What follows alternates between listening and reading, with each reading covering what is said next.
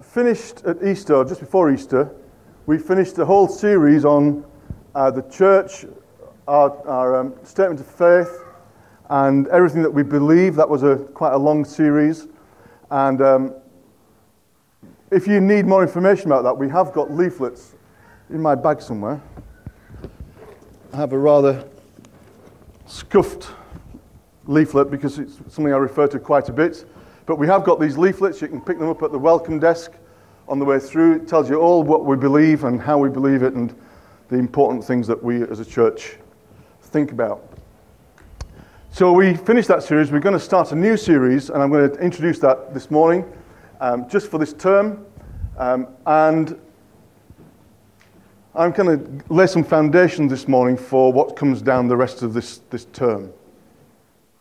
Before I do that, I wonder if you ever considered what's in a name. What's in a name?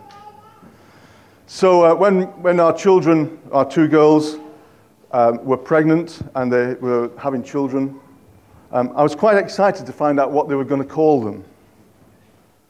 Okay, well, what was the name going to be? Where was my name going to? Was my name going to be a middle name? And the answer is no, it's never been. So I take that as a sign. So what was their name going to be? What was it going to? What moniker was this child going to have for the rest of its life? Okay, and of course, as parents, one of the questions we wanted to ask but dared not ask while they were pregnant, is, what are you going to call the child? You know, what are you going to? I wanted it to be as much a surprise to me as it was to everybody else.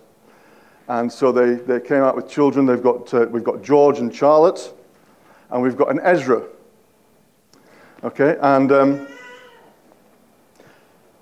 for me, it was a really exciting time finding out about a name. So my name is Paul. Paul means a little stone. Okay? Now I know that's true for me and for everybody else because just when like a stone gets into your shoe and it becomes an irritant, okay, I know that my name has actually prophetically come true for a lot of people. Do you know what your name means? Anybody here know what your name means? Pauline. Same as mine, Pauline, except it's an et at the end, little stonette. No, an Ide. Oh, there you go. Christine. Christian, okay. Anybody else? Leah. Light. Oh, wonderful. Peter is a rock, yeah? Bigger than a stone, I think. Yeah, bigger than a stone, yeah. Even more annoying. Yeah, even more annoying, yeah. Said his son. Anybody else? What's in a name? Come on, what's your name mean? Some of you are named after famous people. Zoe. Life. We called our daughter Zoe because when she was born, there was some serious complications with the cord around her neck, and it was a 4-day, whatever happens over 4 days, delivery for Lorraine, which was very painful for me. And so Zoe seemed really apt that this little baby had life when it's possible that she might not have. Some of you are named after famous people. George, St. George's Day today, so it's your day. Congratulations. My name is Farmer, so apt. Anybody else? You've got Patrick. Nobleman. What's in a name? I also have a nickname. I'm going to be very brave here and tell you what my nickname was at school. If anybody calls me this afterwards, I shall go nuts. Okay, but, sorry? Excellent. Yes, so you're all going to do it, I know. But not only was I called Paul, but at school I was called Piggy. Okay?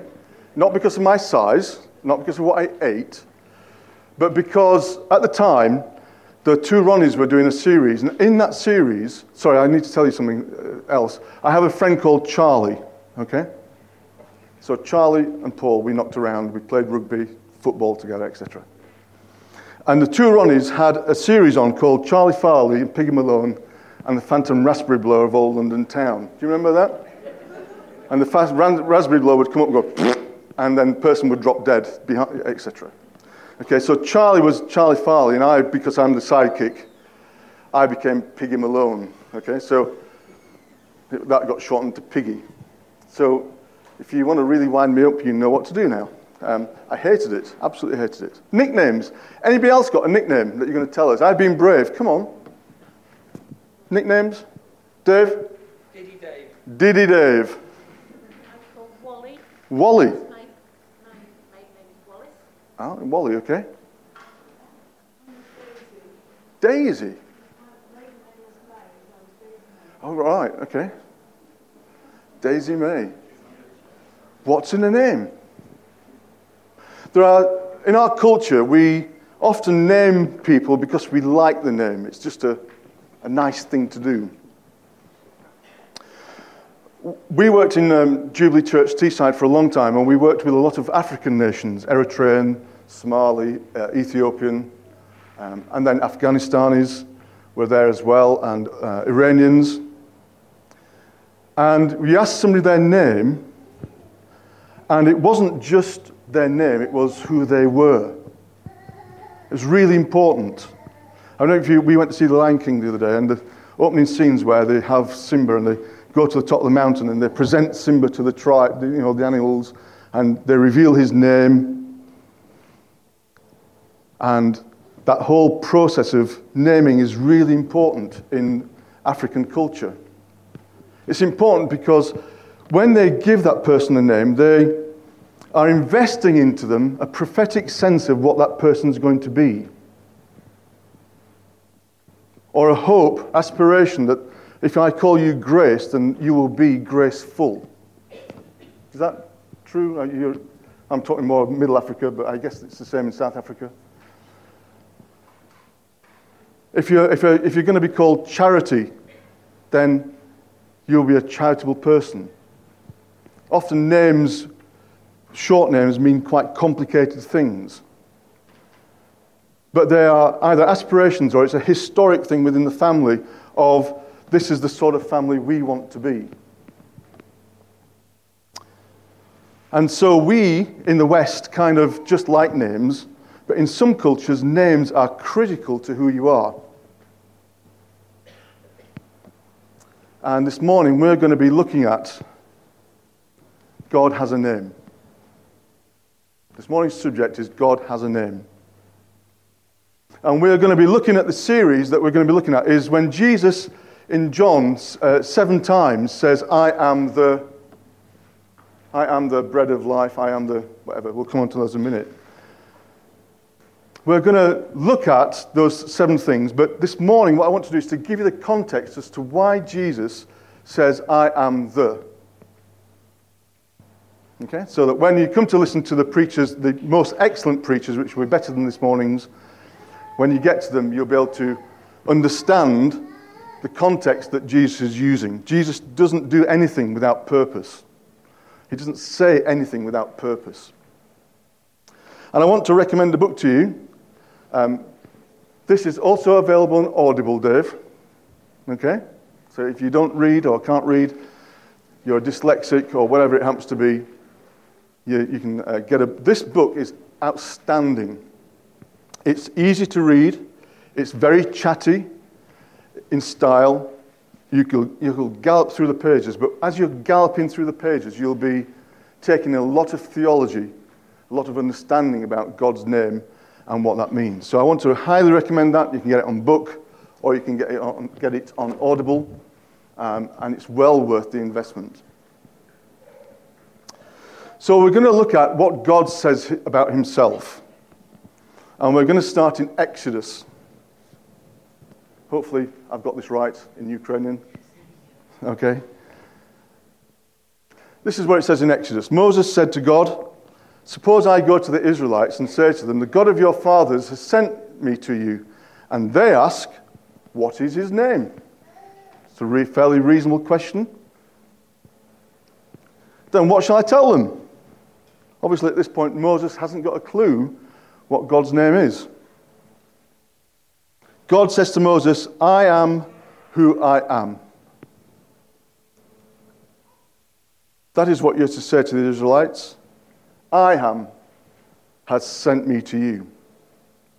God also says to Moses, "Say to the Israelites, the Lord, the God of your fathers, the God of Abraham, the God of Isaac, the God of Jacob, has sent me to you. This is my name forever, the name you shall call me from generation to generation." So Moses, the context here is Moses is in the desert. He's been away for Israel now for 40 years, from Egypt for 40 years. He's been sent away, he escaped in disgrace because he killed somebody. He was trying to do God's work for God. He's been herding sheep for 40 years. He's in the desert with some sheep, and this bush starts to burn without actually being consumed. And God is telling Moses to go back to the Israelites in Egypt and to Pharaoh to set his people free. And Moses is therefore a kind of ambassador. We'd call him an ambassador. In our circles, in church circles, we'd call them apostolic, being sent, the sent ones. And Moses is going back to Egypt, Pharaoh, and the Israelites. And he asked this question, "Who shall I tell them has sent me? Whose name am I going in?" Name was everything. If he goes in little Johnny's name, his life expectancy will be very short.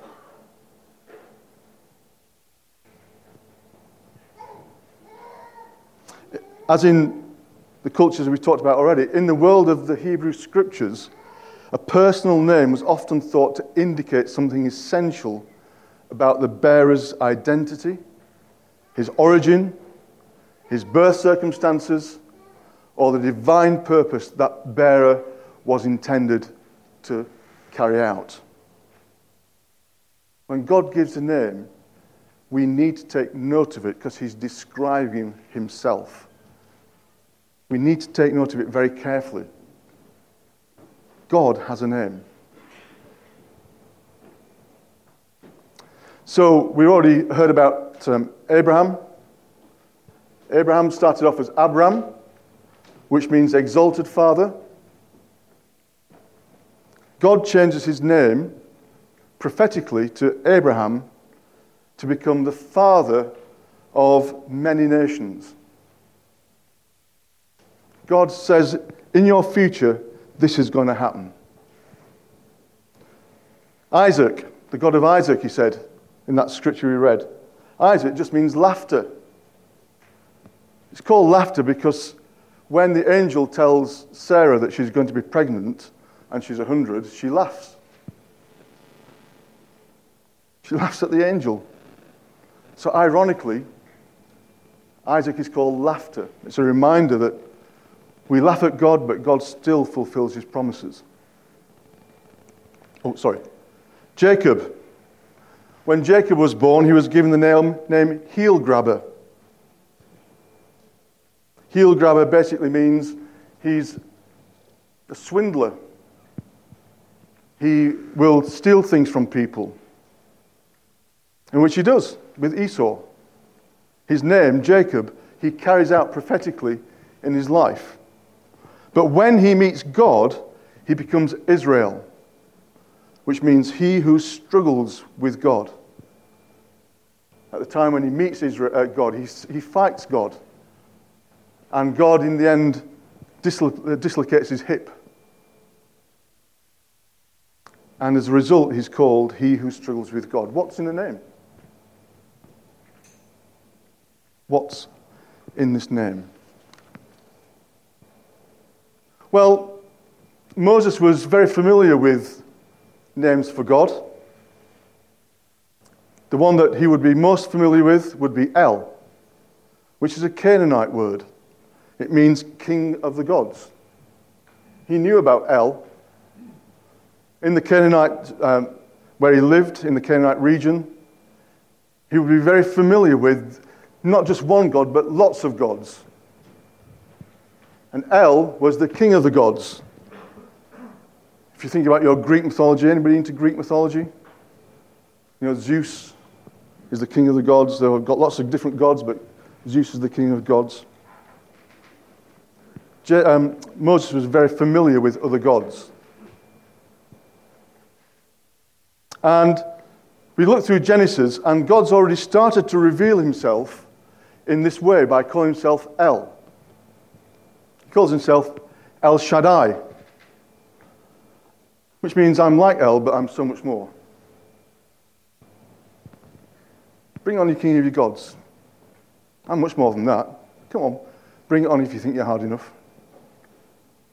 Stack all these gods up together, and I'm more than all that to put together. We've got to be careful. The Bible doesn't deny that there are other gods.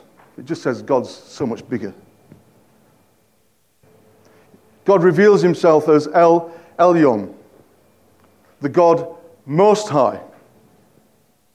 In other words, the King of Kings, the Lord of Lords, the Master of the universe.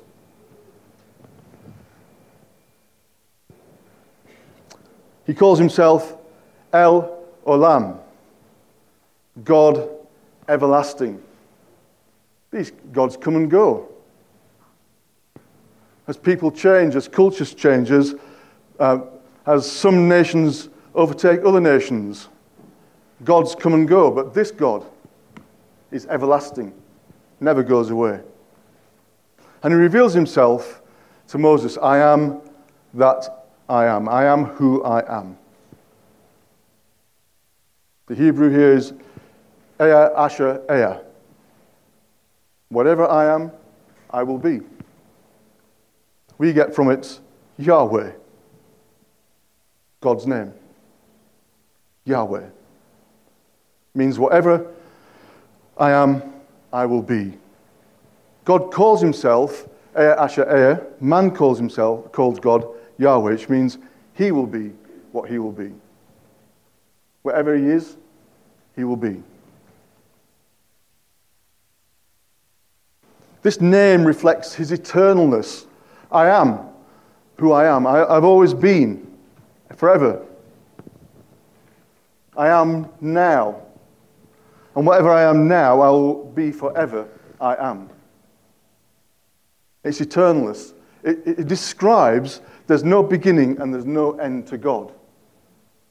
There's no birth, there's no death, there's no kind of gaps in his CV. He was, he is, he always will be.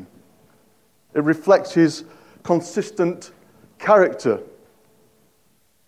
Theologians call that immutability, and we've had preachers on that in the past when we talked about God the Father. His immutability. He never, ever changes. One iota. If God was good at the beginning, he's good right now, and he will be good forever and ever. He never changes. If God says he's going to do something, because his promises are always fulfilled, then he promised it, he promises, and he will fulfill his promise. It's consistent. It never changes. It's important we get it. When God reveals himself as I am who I am, whatever I am, I will be, he's revealing things about himself which are so, so important. And finally, just for this little point, he's revealing his uniqueness. There's nobody else like him. It's a position statement. I am. I am. Nobody else is like him. No other God that you could pray to would ever deliver what God can deliver. No other religion will give you what God is. I am. So we're going to look at some of the names of God, and I want to apply them as he reveals himself through the Bible, so we understand what God means when I am, whatever I am, I will be. I am that I am. So we're going to look at some of the names of Jehovah. There's another way of expressing that. Yahweh. Yahweh Jireh means the Lord who provides. Remember, he's consistent and unique, and he's eternal, and he provides. He provided from day one in creation. He provides now, and he will always provide for our future It's consistent. He provides. What is it you need? The difference between what we need and what we want. They are two different things. I can remember the day that I bought my first Jaguar. Oh, I wanted a Jaguar. I so wanted a Jaguar. I remember Lorraine's face when I brought it home. What I needed was a car. I so wanted, I tell a story about myself. I so wanted this Hammond organ C3. Now, you might know what that is. I think probably only just about Graham, maybe one or two others will know what I'm talking about. It was beautiful. It was massive. Twin keyboards, pedals, stops. It had a big Leslie speaker that did all the stuff that a Leslie speaker should do. And it was only £500. Boy, did I want it. What we needed was a holiday. And when I sold it, eventually Lorraine did forgive me. But we got there. But that's what I wanted.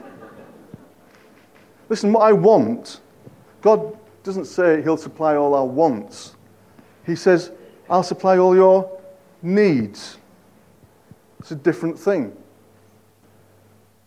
But God does provide. And it might be very surprising how he does provide.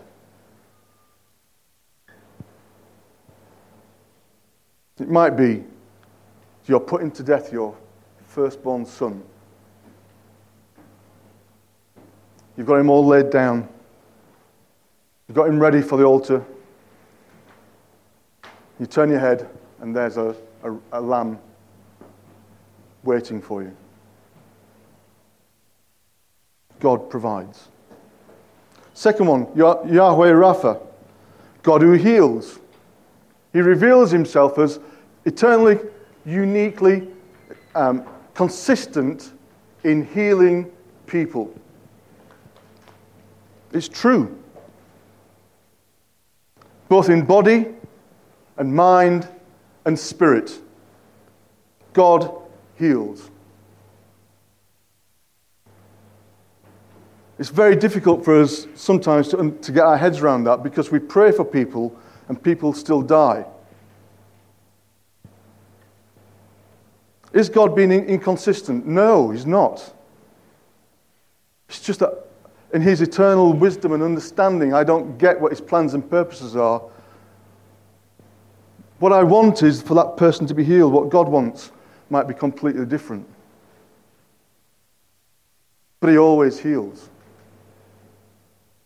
And it's not pie in the sky to say that even if this body on earth decays and rots because of sin and the curse that's on us through the fall, that there will be a day when whatever happens, I will be completely and utterly healed forever. It's not pie in the sky. It's the reality of the Bible that tells us. So does that mean I'm going to stop praying for people to be healed? No, it doesn't. I'm going to keep on praying and praying and praying. I hope you do. Asking God, please heal this person. Please heal this person. Because God's revealed himself as the God who heals. And I know God heals because I've seen it when I've prayed for people. I know it happens. Yahweh Nissi. God is our banner. Banner is a place of a rallying place in the battlefield where the king puts his banner on the hill and says, this is it. Rally round me, guys.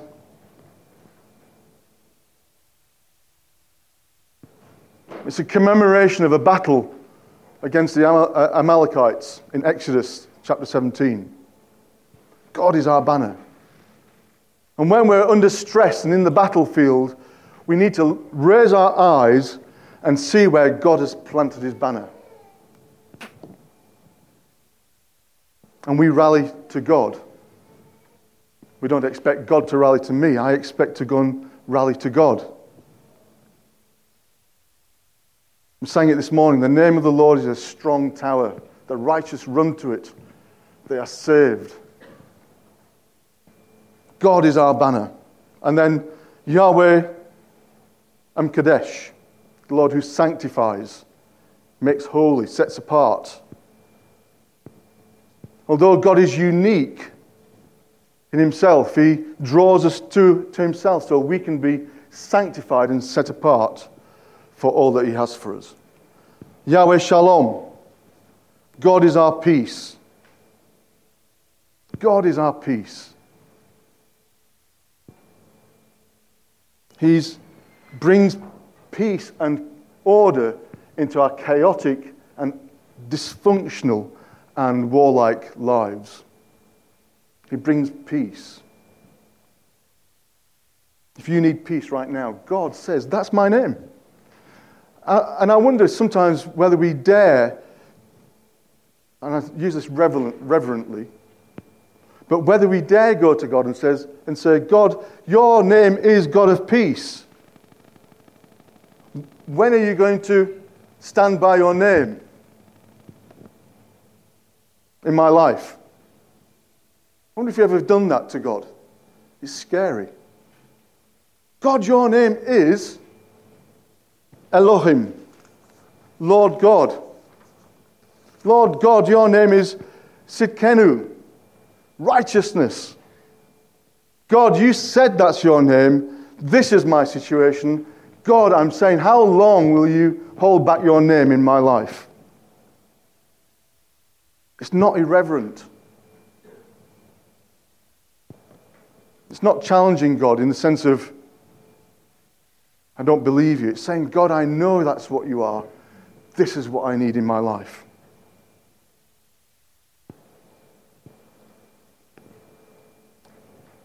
Yahweh Rohi, the Lord is our shepherd.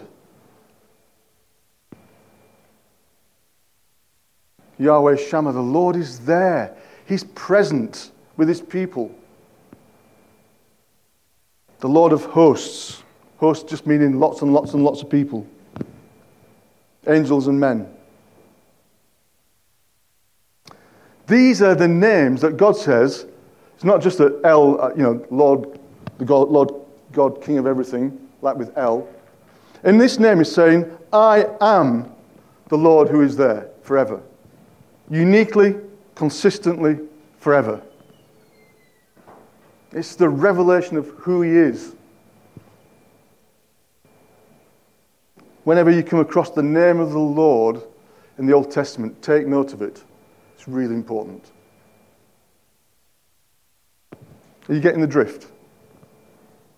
Some of you are kind of looking a little bit lost, perhaps, or bored. I don't know. You're playing games. I don't know what you're doing. Listen, this is God that we worship. We've been singing about his name this morning.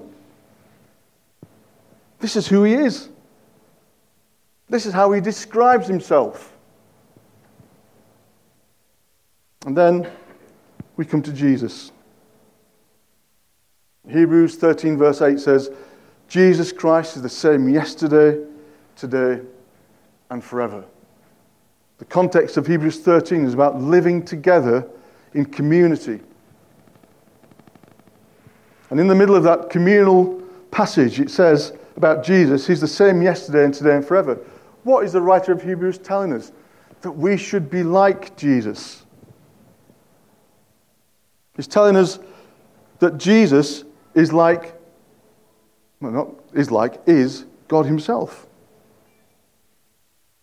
We in the West particularly have managed to kind of have a God of the Old Testament. I was telling that we were doing this with the kids on Monday. We were talking about war and violence. And this is a very obvious one. But in the Old Testament, God seems to be a God of war and violence, punishment. So we have one God in the Old Testament, and then we come to the New Testament, and we have Jesus, the peace giver. And many Christians have fallen into the trap of saying, well, there must be two different things. There's no consistency between the two. We must reject the God of war and violence And we accept the God of love and peace because that's quite nice, makes me feel good. We must resist that. Because the God in the Old Testament reveals himself at birth as Emmanuel, Jesus in the New Testament. There's no inconsistency between the two. They are the same. Part of the Trinity. God the Father reveals himself in the Old Testament. He gives himself a name, as we've been saying. And then God the Son reveals himself in the New Testament. And he says, I am. Same name. That's why the Israelites, the Jews, hated him so much, because he was saying, I am. I'm the same as the God of the Old Testament. And when Jesus said, sent into heaven, God the Spirit is sent out on earth, the same essential Spirit. Jesus. These two things are not inconsistent. We must be careful. How do I know that? Well, God, I was saying to the kids on Monday, God is putting to death the things that the Israelites would stumble and fall over for centuries.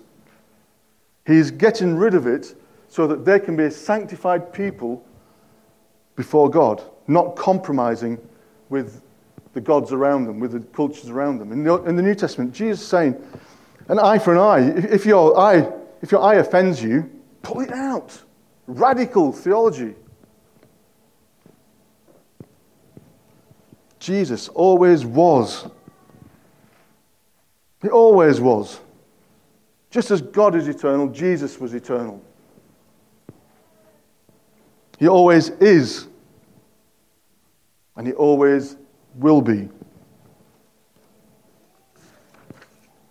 So when Jesus says, I am the good shepherd, he was the good shepherd, he is the good shepherd, he will always be the good shepherd. The bread of life, the light of the world, the resurrection and the life, the way, the truth, the life, the gate of the sheepfold. I am the true vine. He's describing himself as he always was, as he always is, and as he always will be. He never changes. This is because Jesus is God himself dwelling among us, Emmanuel. God with us. Tabernacle, it says in John, tabernacling among us. Just as Jesus shows us human traits like hunger and tiredness and disappointment and anger, things that frustrate him with the disciples. What does he say to the disciples? How long have I been with you and you still don't understand?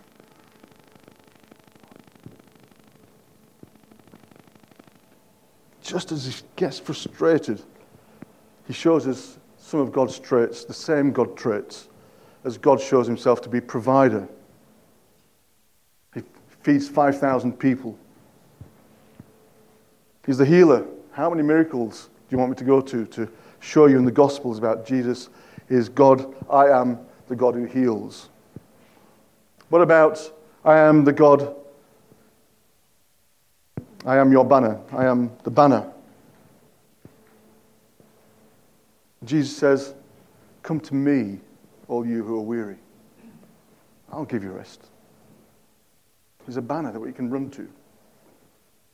He's a sanctifier. I am the one who sanctifies. Because he says to the woman caught in adultery, I forgive you. Now go and don't do it anymore. He sanctifies people. He cleanses them from their sins. I am the God who brings peace. Jesus says that he's the peacemaker between us and God. I am the Lord God, said God in the Old Testament. Jesus says, I and the Father were one, in John. What about God is God, the God who's righteous? Well, we're told that his baptism fulfills all righteousness. I am the shepherd. Jesus says, I am the good shepherd. I am the God who is present. We've already said, Emmanuel, God with us. I am the Lord of hosts, says God in the Old Testament. In the New Testament, both men and angels worship Jesus. I'm going to stop there. I don't feel... We're going to have a song, aren't we? Can we do that song, The Name, again? This week, as you go out into your week, I'm not going to look for a ministry time this morning. I'm just setting up the next few weeks. As you go into your week, and you come across the situations that you're in, that are unique to you, remember the name. God has a name. And it's not for the person sitting next to you. Okay? You know, Malcolm, God's got a name for you. No, he's got a name for me. Now, the amazing thing is that in Peter it says that we were called into his kingdom. We who had no name have now been given a name. We have changed identity in Christ. That's a whole nother preach. I'm not going to get into that right now, so you can relax, it's fine. Okay, listen. As you come across your situations this week, find the name of God and cry out to him and ask him to reveal his name in your situation.